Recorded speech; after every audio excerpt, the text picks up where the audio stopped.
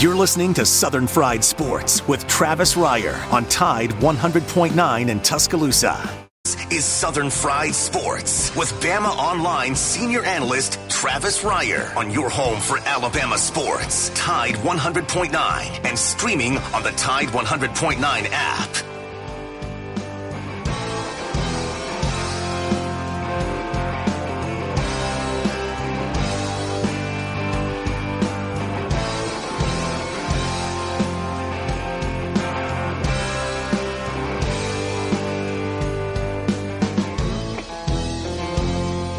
Make it through this year, I think I'm gonna put this bottle down. I guess as time goes on, I'll grow to miss it less than I will now. And I think I'm gonna tell her that I'm gonna go away for a while,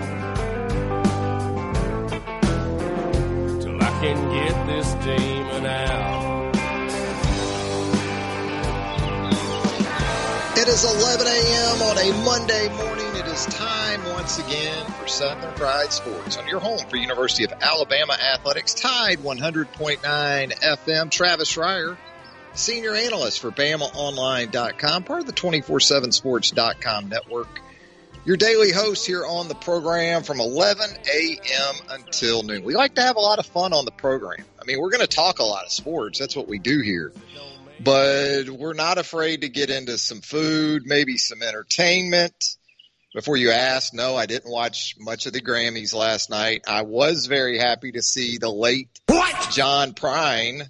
Glad to see John Prine, the great John Prine, get his due from the Grammys, even though the CMAs apparently couldn't muster up the same type of respect. But I was happy to see that. Otherwise, this isn't your program on a Monday for the Grammys. But we got a lot to get into. The show, as always, brought to you by Peterbrook Chocolatier out there at 1530 McFarland Boulevard North of the Indian Hills section of Tuscaloosa. The Chocolate Lady. You wondering who's got the gold? Who's got the gold with St. Patrick's Day coming up here in the next 48 hours?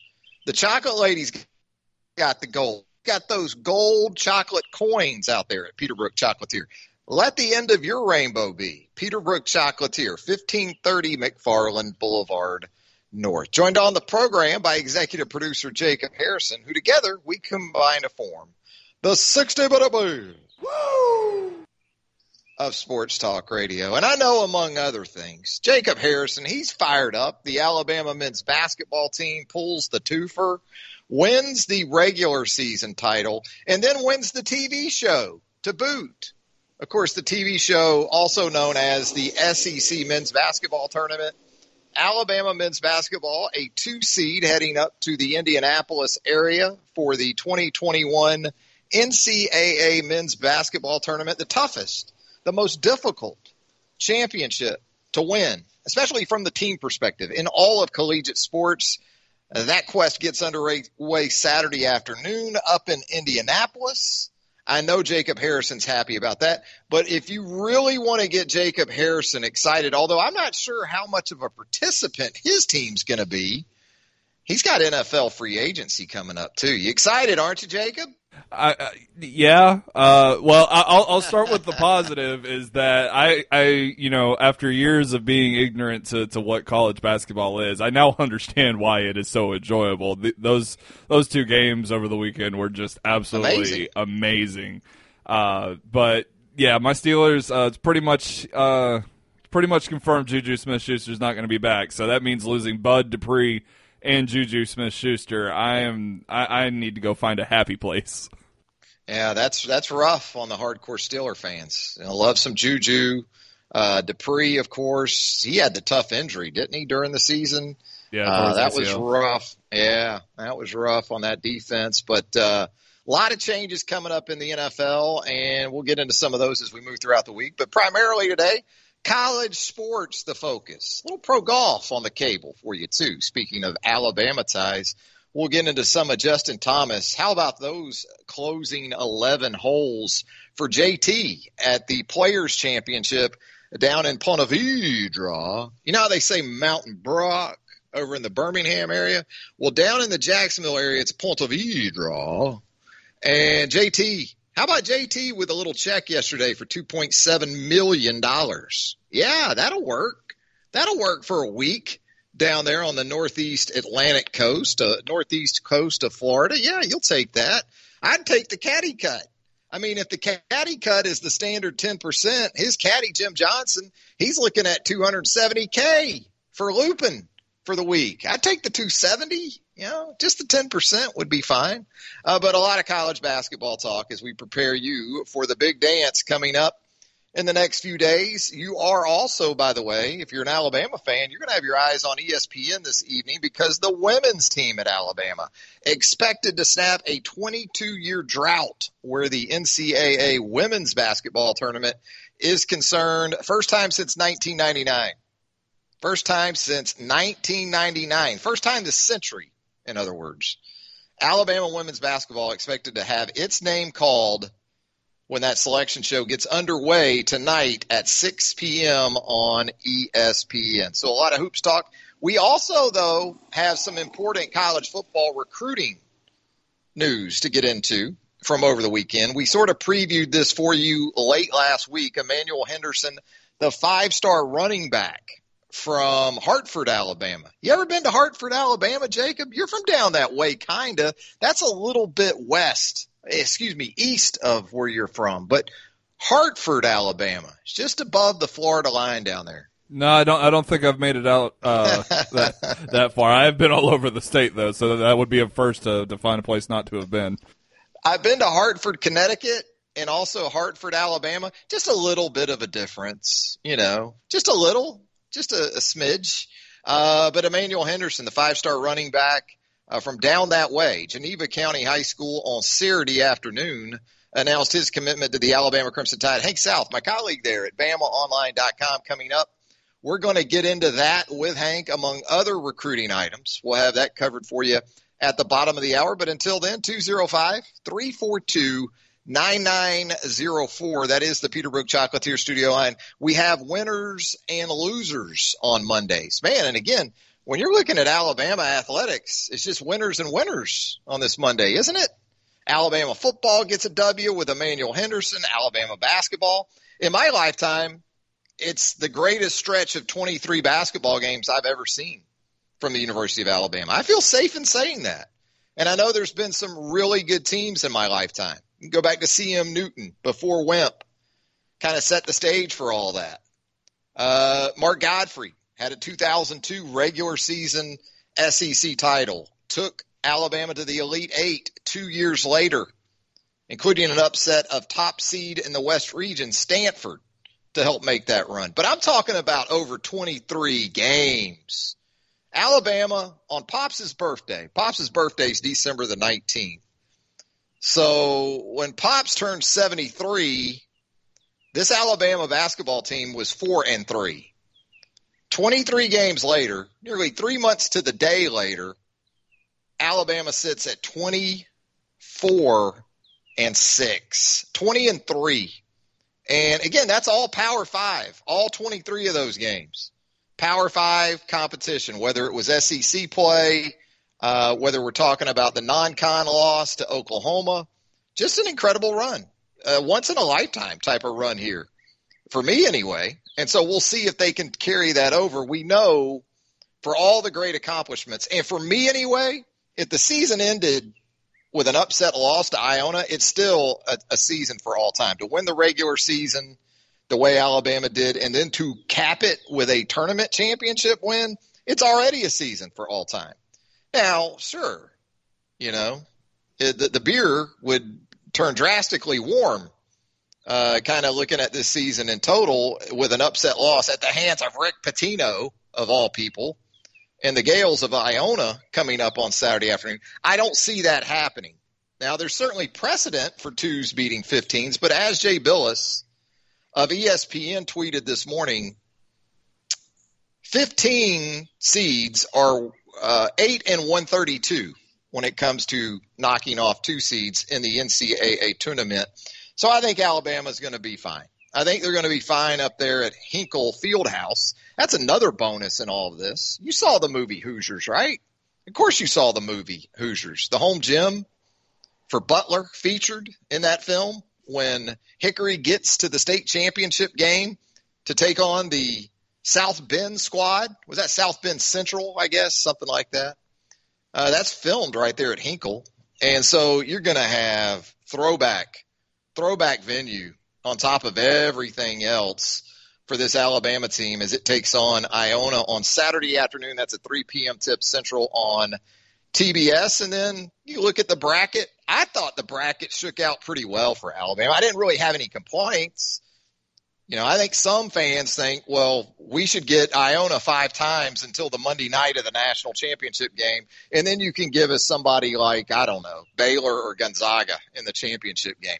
Doesn't work that way. And that's why, again, toughest team championship in all of collegiate sports to win is the men's basketball championship. Because even if you take the first round game out, you take a team like Alabama as a 2 and you say, well, that's a 15. You know, that's a game Alabama's going to be favored 15 plus, you got to think, coming up on Saturday. Okay, take that game out. You still got 5 more from that point forward. And once you get to the second round and you start thinking about UConn or Maryland, those are 2 very capable teams that are very much capable of taking you out before the 16. Then you get to the 16. A really, really good Texas team is very much a possibility for the 16. And then up top, you're looking at what? Michigan dealing with a major injury. I had no problem. I think if you're an Alabama fan, you liked Alabama being the 2 with Michigan. I think that was the weakest of the ones. They're also dealing with a major injury to Isaiah Livers. He's got a stress fracture in a foot. So you think about the big picture of the bracket, and I like it for Alabama. I think Texas, I'm going to go ahead and go on record here. First thing, hot take central, right? First thing on a Monday, I'm going to come straight out of the box and say the obstacle in the way of Alabama reaching the Final Four will be Texas in the 16. I think if Alabama can get by Texas in the 16, regardless of who it gets, whether it's Michigan, Florida State in the 8, I think the Crimson Tide in good shape if they can just get to the 8 and get through Texas. I think also in this bracket, you know, you've got the potential for some good stuff up top. You know, when you talk about that second round matchup, potentially of Michigan and LSU, given the way LSU performed in Nashville, do you really want to see that team right now? I mean, if that big 3 of Smart and Watford and Thomas are going to play the way they played against Alabama yesterday, Alabama had absolutely no answers for Trendon Watford. And they tried everybody. Give Nate Oates and that staff credit. They threw everybody they had at Trendon Watford. Now, it worked out on the final possession. You had the best defensive player in the country on Trendon Watford, as it should have been in that situation. 2 of the very best players in the SEC and probably all of college basketball. That's the way SEC play should have ended for 2021. Those 2 guys in the middle of the floor, and let's see what happens. But I think LSU, if it gets Michigan in the second round, that one could be a lot of fun. 205-342-9904. We're going to step aside for our first break. When we come back, winners and losers on a Monday. Hey, Alabama baseball, Alabama softball, definitely a part of that mix. Justin Thomas, big winner down at the Players in Ponte Vedra Beach, Florida. Back with more of the show right after this. The biggest. Mostly cloudy, showers and thunderstorms are likely through tonight. The high today 76, the low tonight 66. Tomorrow occasional showers, the high 77. Wednesday rain and thunderstorms likely. Storms Wednesday afternoon could be severe, the high 78. I'm James Spann on the ABC 3340 Weather Center on Tide 100.9. It's 70 degrees in Tuscaloosa. Tide 100.9. For more coverage of Alabama football, visit us at Tide100.9.com or download the free Tide 100.9 app. The Crimson Tide will not be denied.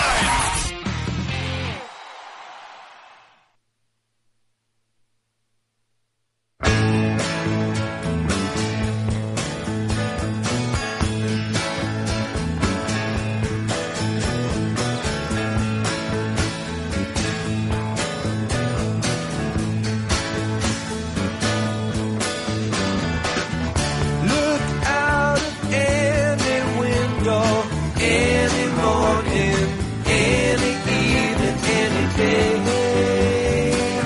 on this day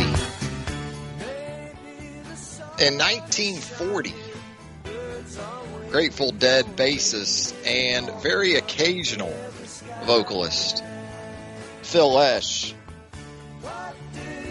Phil dropping those Phil bombs on the bass back in the day for the Grateful Dead. Phil doesn't tour with the latest edition of the Dead, as it's called. You got John Mayer. You probably saw John Mayer on the Grammys last night, didn't you? Maren Morris. John Mayer now in that role of Jerry Garcia. Still got Bob Weir there leading up the vocals and some guitar, and Bill Critchman, Mickey Hart on the dual drums. But Phil has kind of decided it's a wrap with the Dead at this point.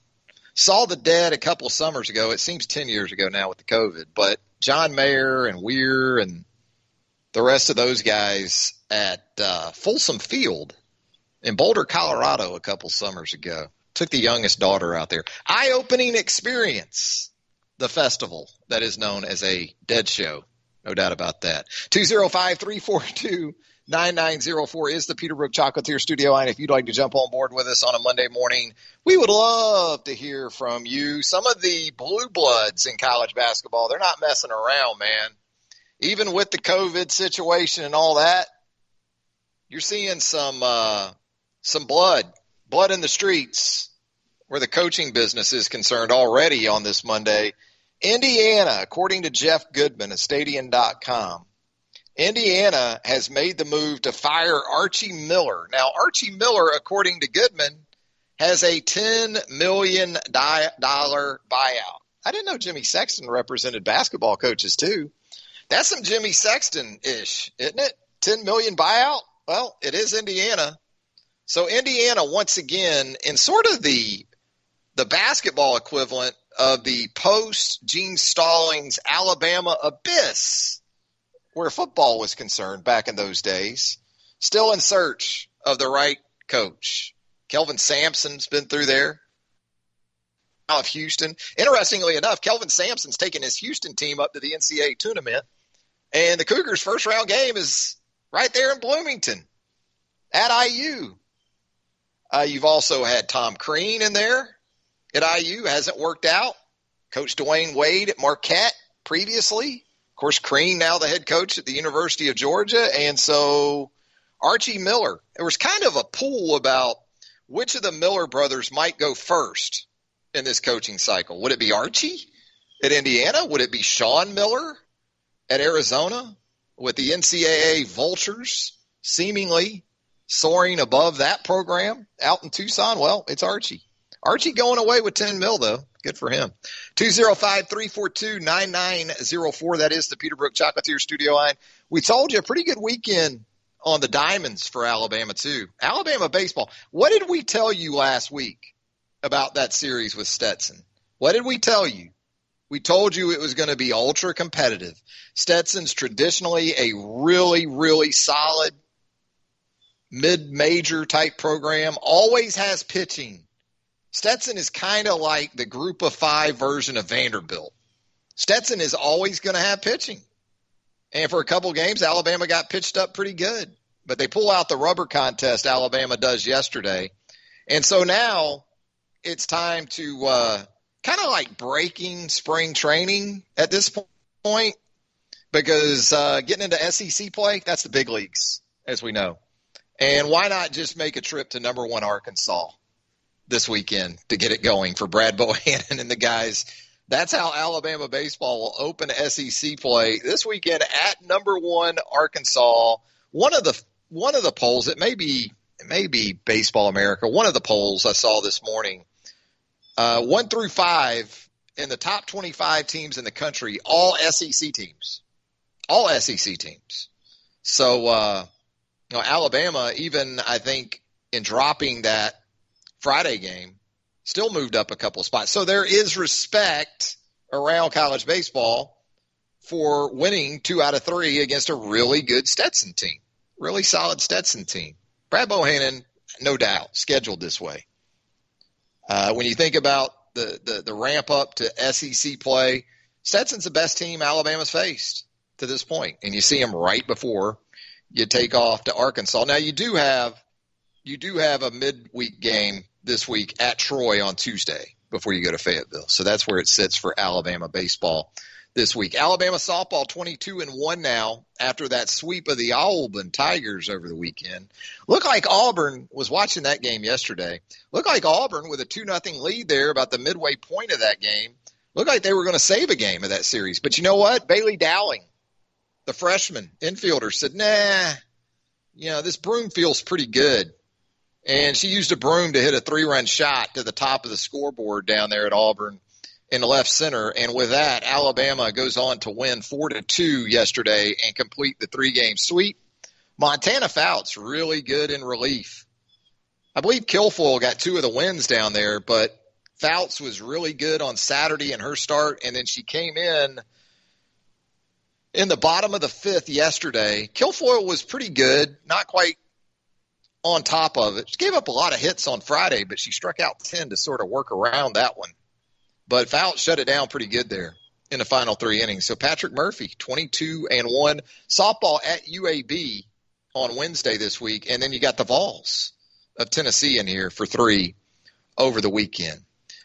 Yeah, when you think about those games in Nashville from Saturday and Sunday, definitely had an NCAA tournament feel to them, right? I mean, even though, as we've talked about before, the tournament is essentially a television show, it's content. That's what the cable providers, that's what the networks pay for. They want that content, and they got their money's worth.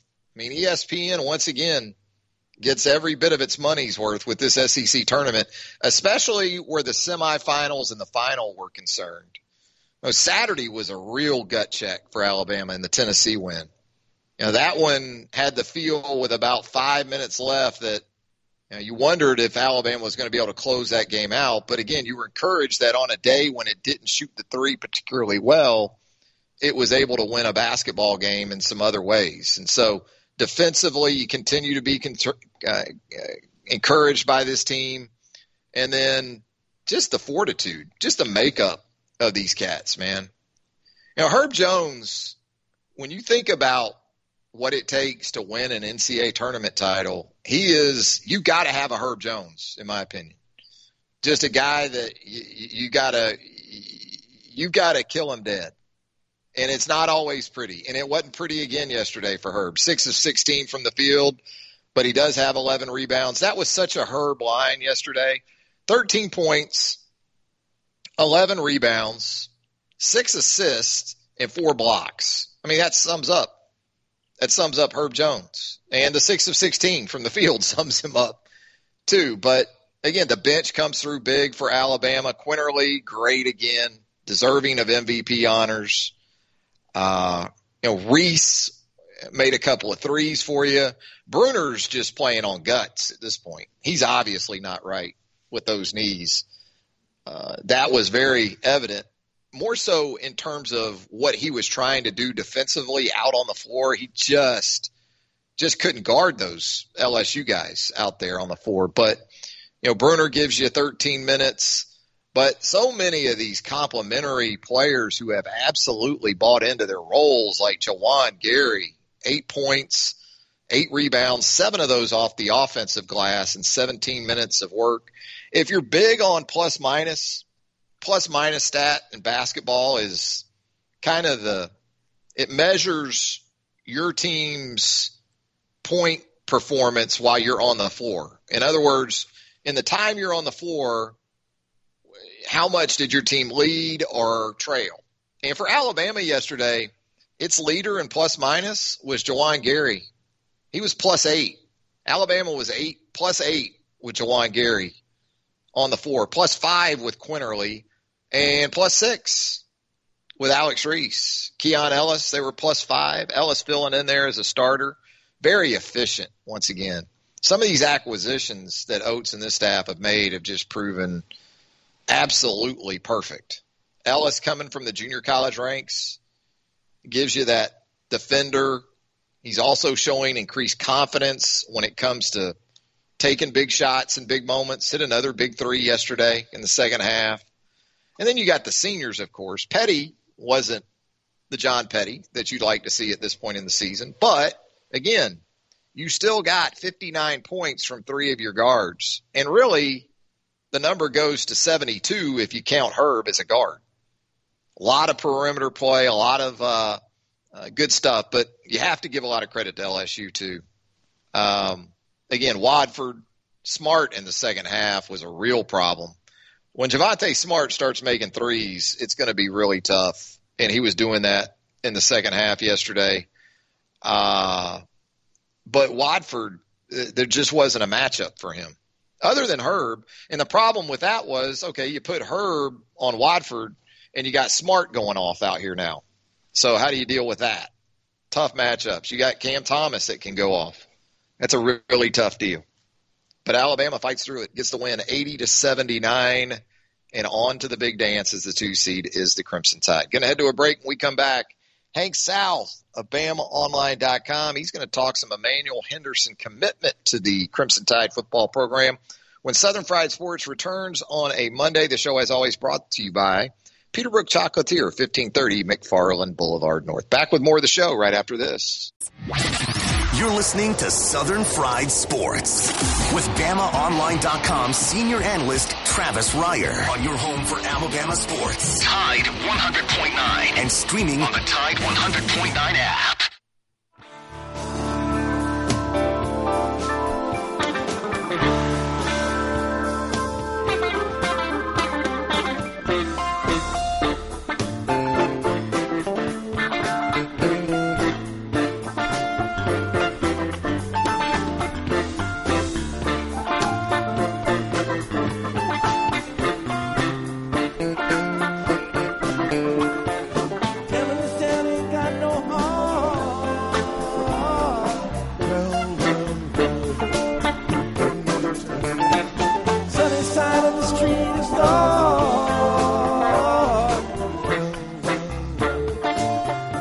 Adding to all the great news for the University of Alabama athletic department over the weekend was the addition of five-star running back Emmanuel Henderson to the Alabama Crimson Tide football program's 2022 recruiting class. Joining us here on Southern Fried Sports now to talk about that and a few other items of interest. Hank South does an outstanding job covering recruiting for us there at BamaOnline.com. And Hank, a busy weekend around here, but always time. There's always time and always room for Nick Saban. We're an in-state, no less, five-star running back is concerned, and that guy was Emmanuel Henderson on Saturday. Talk about what led up to this and sort of, you know, the trend that this followed throughout his recruitment. Yeah, it's been about a year in the making for Emmanuel Henderson. I think, you know, he was one of that last group of visitors. He was part of that last group of visitors that was in Tuscaloosa way back last March, that final junior day right before everything really shut down. So he was one of the last in-person visitors. That's the weekend he got his offer from Alabama. And from there, you know, it kind of just took off in the direction for Alabama. You know, I've been writing since, you know, around the Iron Bowl. I think just shortly after, it really felt like, you know, the vibe you got talking to Emmanuel Henderson, kind of people around the recruitment, that, you know, the Tide was really kind of trending in the right direction for him. You know, they've always been high on his list, but, you know, you take into account that he grew up an Auburn fan. You know, he's got some Auburn pull on his side of the family. You know, he obviously was a national recruit as well. You know, schools, Michigan was coming after him, some other big schools. But, you know, it really started to feel like Alabama had a pretty good shot there around late fall. He had kind of said, you know, well, he did say, you know, he was leaning towards one school. He wasn't going to say it at the time, obviously, but, you know, he kind of had his mind made up back in November. So it was trending in the right direction. You know, Charles Huff left, the running backs coach, who he had been talking with. Charles Kelly was obviously his area recruiter who he had kind of the main connection with. But, you know, Robert Gillespie comes in for Charles Huff, kind of a seamless transition. And I think, you know, it kind of all goes back to, you know, just the loyalty and the relationship he had with Charles Kelly, Nick Saban, and them making him a priority. You know, they made him feel like a priority throughout the whole time. That never really changed. And, talking to Emmanuel Henderson's head coach, he said that was a big thing. Like I said, the loyalty and, the guys that have been there with him throughout this whole process, that was kind of what ultimately, there's several factors, but ultimately sealed the deal for Alabama on Saturday. And, just a big-time pickup, second 5-star in just over 2 weeks to commit to Alabama. So they're picking up pretty quick. Yeah, we wondered a little bit about this mass transition on the offensive side of the ball, not just in terms of on-the-field performance and things like that, but, you go from Steve Sarkisian with the quarterbacks and the offensive coordinator role to Bill O'Brien and pretty much immediately pick up Ty Simpson, a 5-star quarterback a couple weekends ago. And now here comes a 5-star running back, as you said, with Rob Gillespie in there now as the running backs coach for Charles Huff.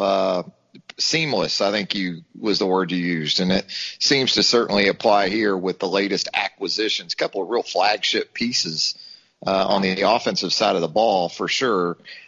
We talk about 5-star running backs in the Nick Saban era. You did a great job there at BamaOnline.com in the aftermath of Henderson's commitment of providing an overview of those guys.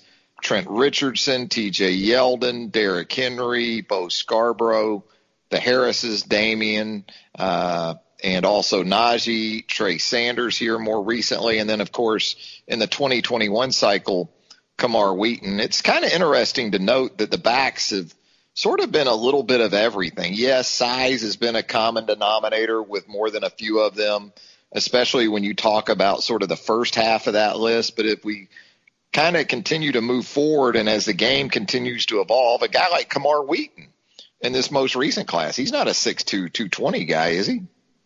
No, he's fairly compact. I think about 5'11", 190, 200. But you turn on his tape and he just flies. He can do all sorts of things. And with Emmanuel Henderson, what makes him unique is Bama's not really actually. I mean, obviously he's rated as a running back, a 5-star running back, but he's more recruited as an athlete when it comes to Alabama. I think that's kind of what really sold him on the pitch Alabama was making. They're obviously loaded at running back. They've got a lot of guys in there. Just signed Kamar Wheaton as well. But they told him they don't envision him as just a running back. They can, put him in the slot. He can return kicks. He can do all sorts of different things. And I think he kind of liked, the idea of not just being, put in that running back box. He can do several different things on offense. And 6'1", 185 or, what, I don't have a size listed right in front of me. It might be off a few pounds, but, he's not even close. We talked to Steve Wiltfong on his evaluation and, he was like, I don't think he's even close to filling out to what he could be. So, he's long and lanky right now, but, we'll see kind of what happens once he gets into the weight program and all that and what he can do. But yeah, I mean, you're talking about just kind of an offensive tool that you can do several different things with outside of just, handing the ball out of the backfield. Speaking of tools, one that can't hurt in recruiting is the National Football League. And when you talk about the 6 5-stars at the running back position in the Nick Saban era that have passed through the program, that's the one thing they all have in common. They all have played or will play, in the case of Najee Harris, in the National Football League. Now, we look ahead now, and you start thinking about perhaps the recruiting process returning to another semblance of normalcy. I see an update that you had with Bobby Taylor, the cornerback from Katy, Texas, who is committed to Texas A&M right now. But I know here in the last couple of days, he's announced his intentions to make an official visit to Alabama in mid-June. Is we taking that as a sign maybe that things could start to loosen back up? I mean, we are, exactly really a year anniversary into this shutdown from a visit perspective. Yeah, maybe it's just, trying to will it to happen, we'll see. But it seems like it's all moving in the right direction. The dead period's currently extended through the end of May. So, that's not going to change. But there's been a lot of buzz, a lot of, whispers that, that there could be some sort of normalcy in terms of, maybe camps, perhaps visits, kind of putting that recruiting calendar outside of a dead period into a quiet period, which allows in-person recruiting. So, we saw Bobby Taylor announce official visit plans. I don't know if that's, that's when he wants to, or if that's when he actually set it for. So we'll see. But it was kind of an interesting update from him, just considering he just committed to Texas A&M 3 weeks ago, and he didn't have Alabama in his final three when he announced. I think he committed over Texas and Michigan. So perhaps Bama's making some ground. But it'll be interesting to see that this summer when recruiting opens, if it opens back up, because last spring and summer all we talked about was how this could be the biggest flip season of all time. All the guys were committing in the spring and summer because there was so much uncertainty. They were trying to get their spots, and then everyone was going to flip when visits opened back up in the fall. Well, visits never opened back up in the fall. So it wasn't as dramatic of a flip season as maybe some anticipated. That I think that could be interesting with this year, with visits looking like they probably will open back up at some point. Guys that are already committed, guys that never really experienced the full recruiting process yet. Those guys are going to be tempted to take visits, and that's for every commitment list. I would imagine Bama commits currently are probably going to take visits elsewhere, some of them at least, in other schools. So yeah, it'll be interesting to see. I saw Bobby Taylor schedule that one, and then Ty Simpson quote tweeted him and said, "See you there." So maybe Ty Simpson's going as well. So we'll see kind of how this all starts to unfold. And I guess with Taylor, no surprise to see that new Alabama assistant coach, cornerbacks coach Jay Valai, given his ties to the state of Texas previously, looks to be the primary recruiter for Bobby Taylor. Yeah, Jay Valai's kind of taken over. It kind of seems like he's filled in for the Carl Scott areas, parts of Texas, parts of Alabama. That kind of seems where his territory is at. But yeah, recruits just rave about him. Another big name that just kind of reopened his recruitment earlier this last week, I guess, was Evan Stewart, the big wide receiver out of Texas. He's talked about how his connection is with Jay Valai, and he's going to be a big kind of asset for Alabama in that Texas region where Bama's coming off losing Carl Scott and Jeff Banks, who are their two main Texas recruiters. Now they have Jay Valai and Jay Graham kind of manning that position, which I don't think there'll be much of a drop off with those two guys working for Alabama in the state of Texas. We are on the precipice of the start of 2021 spring football drills at the University of Alabama. And, of course, recruiting never stops. And Hank, Tim Watts, the rest of our staff there at BamaOnline.com do a great job of keeping you informed on all of that. But, Hank, as you know, it's basketball season, man. It is March Madness around the University of Alabama and this men's basketball program, the women's program for that matter. But before we get out of here, wanted to ask you about maybe another late target or two for Nate Oates on the recruiting trail for this 2022 cycle. Is it pretty much down to a big man, a post from IMG, and maybe a Big 12 transfer that's on the market? Yeah, it was kind of funny looking at the message boards over the weekend. It was like there was very little mention of football. It felt like outside of Emmanuel Henderson committing, it was all Sunday. It was all basketball on the BOL roundtable. But that's kind of where we've been at for a while. Charles Bediako, the top 50 center out of IMG Academy in Florida, obviously Canadian, Canada native. So, Bama's been after him for a long time, well over, I guess this fall it'll make probably about 2 years they've been after him. One of Nate Oates and staff's early targets once they came on board in Tuscaloosa. And, he's been saying a decision is probably coming in March. He said the same thing in February, said the same thing in January. So, we'll see. Last week, it kind of seemed like there'd be a prime date for him to announce in March. It was his birthday, I think, on the 13th or sometime around then. And he didn't announce, so we'll keep an eye on that. But, you got to continue to like Bama's, positive momentum in that one, especially coming off the SEC tournament title. Beyond Bediako, Namari Burnett, the Texas Tech combo guard transfer, a guy that has always been high on Alabama, even out of the high school recruiting process. He said Bama finished runner-up for him. He's still out there. I caught up with him yesterday to kind of get some reaction on the SEC tournament title, and he said, he watched the game, was really excited, said he's probably going to try to make a decision in mid-April. So that's kind of his timeline. We'll see if Bediako follows through and makes a decision in March, and we can kind of get some potential closure on how this full signing class is going to turn out for Alabama. Well, there you go. Hank South, as always, doing a great job for us here on Southern Fried Sports. Each and every day you're going to find Hank South there at BamaOnline.com. Hank, we appreciate the time, my friend. Of course, anytime. There he goes, Hank South. If you haven't already, give him a follow on Twitter at HankSouth247. Back with more of a Monday edition of Southern Fried Sports right here on Tide 100.9 FM right after this. If you want to. Mostly cloudy, showers and thunderstorms are likely through tonight. The high today 76, the low tonight 66. Tomorrow, occasional showers, the high 77. Wednesday, rain and thunderstorms likely. Storms Wednesday afternoon could be severe, the high 78. I'm James Spann on the ABC 3340 Weather Center on Tide 100.9. It's 71 degrees in Tuscaloosa.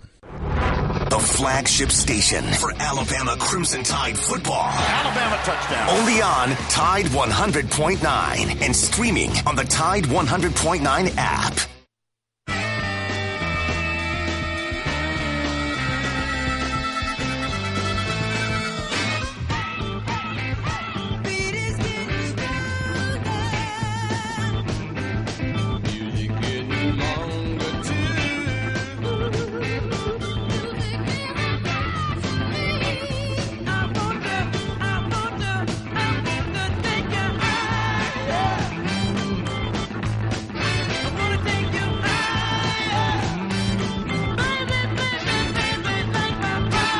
Also on this day, in 1943, Mr. Sly Stone, Sly and the Family Stone, to be exact, right there for you.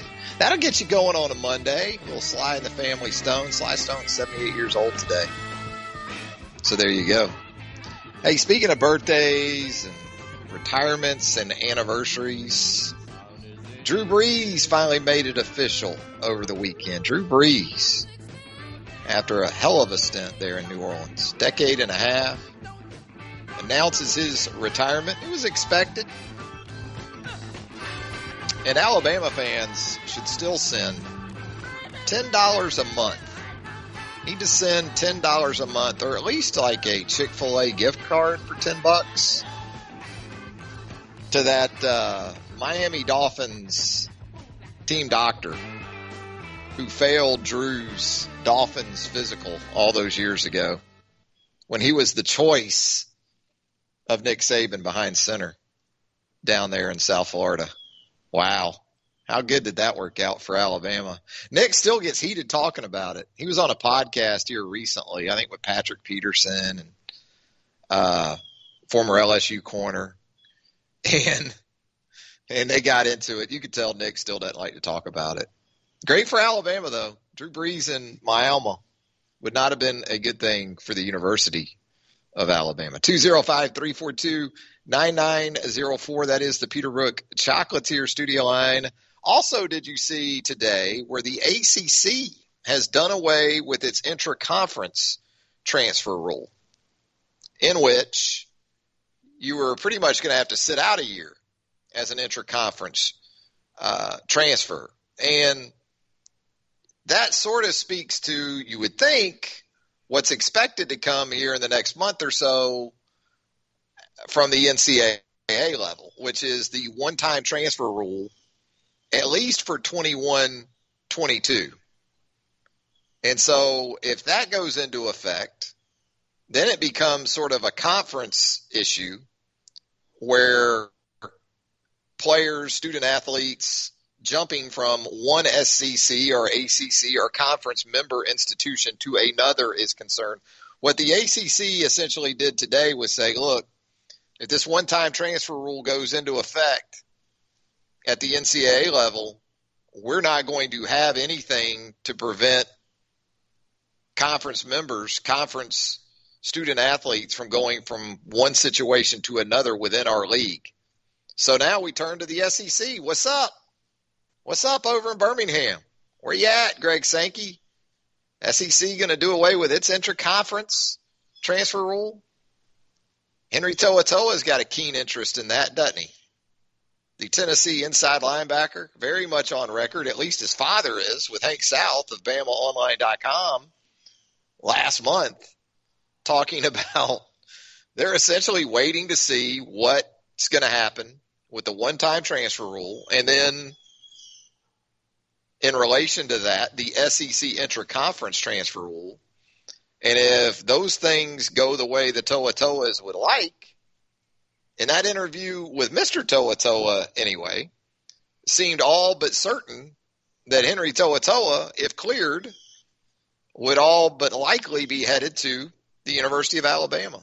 So there's certainly some Alabama and Henry Toa Toa interest in what happens next with the Southeastern Conference in that regard. 205-342-9904 is the Peterbrook Chocolatier studio line. We talked a little bit earlier about Justin Thomas winning the Players' Championship. I thought it was interesting because as a lad growing up down there in Northeast Florida, I was actually – I don't know if I was at the final round. I wasn't there when Jerry Pate, if you're old enough to remember, Jerry Pate won the first – it was called the TPC, the Tournament Players Championship back then. Now it's just called the Players. But back then they switched courses. They moved across the street. They were at Sawgrass Country Club, which is right on the Atlantic Ocean there, pretty much. And they moved across A1A to the new at the time in 1982. Crazy to think that 40 years almost, that the Players or the TPC has been at the stadium course. It's that old. But the event moved across the street to the stadium course, and Jerry Pate won that inaugural event there at the stadium course, and then proceeded to take a plunge into the pond there. And I think it was Dean Beeman, the commissioner of the PGA Tour at the time, maybe even Dye, the course designer, that all went in the lake after Pate won that event. So, we're talking about right at 40 years ago that happened. 40 years later, here's Justin Thomas, also a former University of Alabama golfer, getting it done, coming from behind, had the right guy out in front to make that comeback. Lee Westwood doesn't have a history of running away and hiding in final rounds in which he has the lead or is right there in contention. But you go 64-68 on the weekend like JT did, you're going to win a lot of golf tournaments. And if you shoot 12 under on the weekend on that golf course, you're going to make up a lot of ground very quickly. It's amazing, really, because JT's opening 9 on Thursday, shot 38, 2 over. He got that thing back to where he needed it he played the front 9 for his back on Thursday. Really got it going there. A solid round on Friday. Nothing crazy, but then the weekend just went nuts. So Justin Thomas is your 2021 Players Champion. Now, look, if we use it in sort of football terms, what the Players Championship is sort of like the SEC championship game in football. And then the next month, the college football playoff cranks up. That's what golf basically does with the Players. You've got the equivalent of the SEC championship game with the Players. Huge tournament, very prestigious, big price tag. As we talked about at the top of the show, $2.7 million to win that tournament for Justin. And then you get into the Masters, and the PGA has been moved up, and the U.S. Open, and then the British Open. You get into the real playoff coming up, kind of like the NCAA tournament. And why the NCAA tournament is so difficult to win, because once again, when you get to the second game, anything can happen. As a 1 seed, a 2 seed, doesn't matter. So we'll see how that plays out. And that we're hopeful it's a 5-game stretch after that first round for the Alabama Crimson Tide. 205-342-9904. Man, Jacob, we're already seeing the NFL transactions are already popping, huh? Some deals getting done there in the National Football League. Yeah, it must be nice for some of these teams to hold on to their talent. Oh, Tom Brady did it again. Restructured that deal down in Tampa, and now they're able to keep Shaq Barrett, one of their top pass rushers, able to get him on the hometown discount. Do you see that? Shaq Barrett, I think it's 4 years, $36 million. Or more than that. It's $36 million guaranteed, I think, for Shaq Barrett. It's $72 million overall. 72 and 30 and half of it, I guess, guaranteed. Tom just keeps working that cat magic, man. Just all about the rings for Tom. Must be nice to have a quarterback that doesn't, completely blow out his contract. And also a quarterback who has a globally famous wife who, in terms of modeling, probably makes a good bit more than even Tom. See, I've always wondered on that, though. How much does that really play into it when you're I can't fathom the amount of money that any of these players make, but, at the end of the day, like, we all know that this is why Tom is successful. It's because he doesn't take max contracts at his position. He's very conservative on it, but we'll probably never know whether that had to do more with Gisele or him having the wherewithal to help his team, or a mixture of both. Gisele might have had Tom sign the prenup. You know what I mean? That one might have worked in reverse. With Tom and Gisele. Hey, let's go to the Peterbrook Chocolatier studio line. We have Roland waiting on us on a Monday. Roland, how are you doing? Great. How are you doing, Travis? Great, sir. I missed part of the show. I caught the very beginning of it when you were talking basketball about Alabama and leadership from the seniors on this team, especially on Jones. Did you see him when they came across toward the end of the game and Reese was joined with Watford and he grabbed his jersey and pulled him, stretched his jersey out and pulled him and shoved Reese into his spot, talking like, it looked like he was saying, get over there on defense, quit join. No, Herb is the consummate team leader. I love when I think of Herb, I think of some of the great Duke teams that K's had. K's always had talented teams, but he's always had a guy like Herb, whether it's a Shane Battier or, you know what I'm saying, a guy like that that sort of holds it all together. Herb Jones is the perfect player for any team, but Herb Jones is exactly what a K or a Cal or coaches like that this season would have loved to have had, and they don't have. And with that, they're watching from home. So, his value is so beyond just his statistical contributions, and those are great. They're super.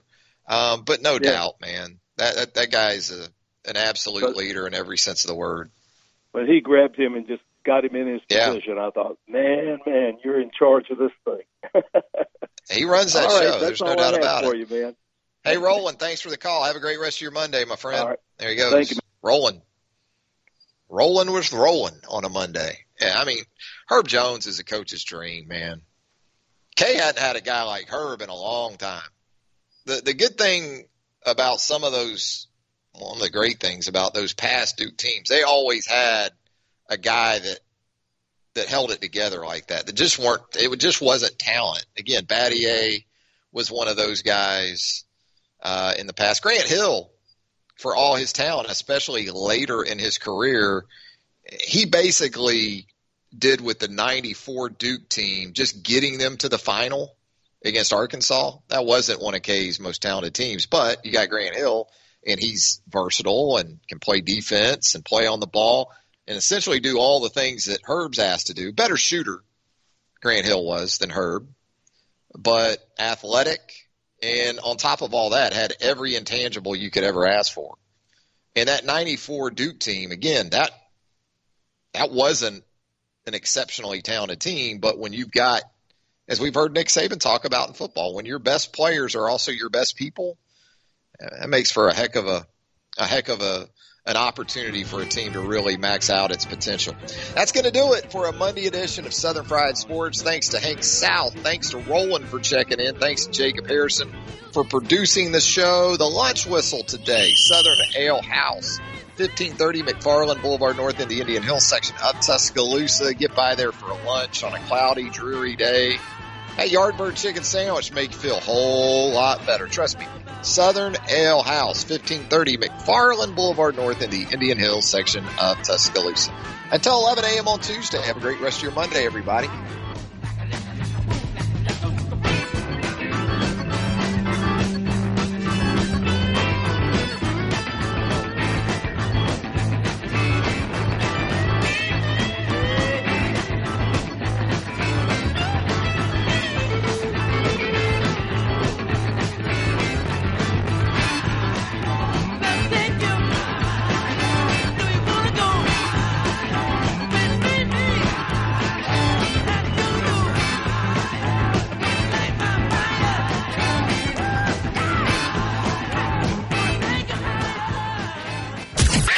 Thank you for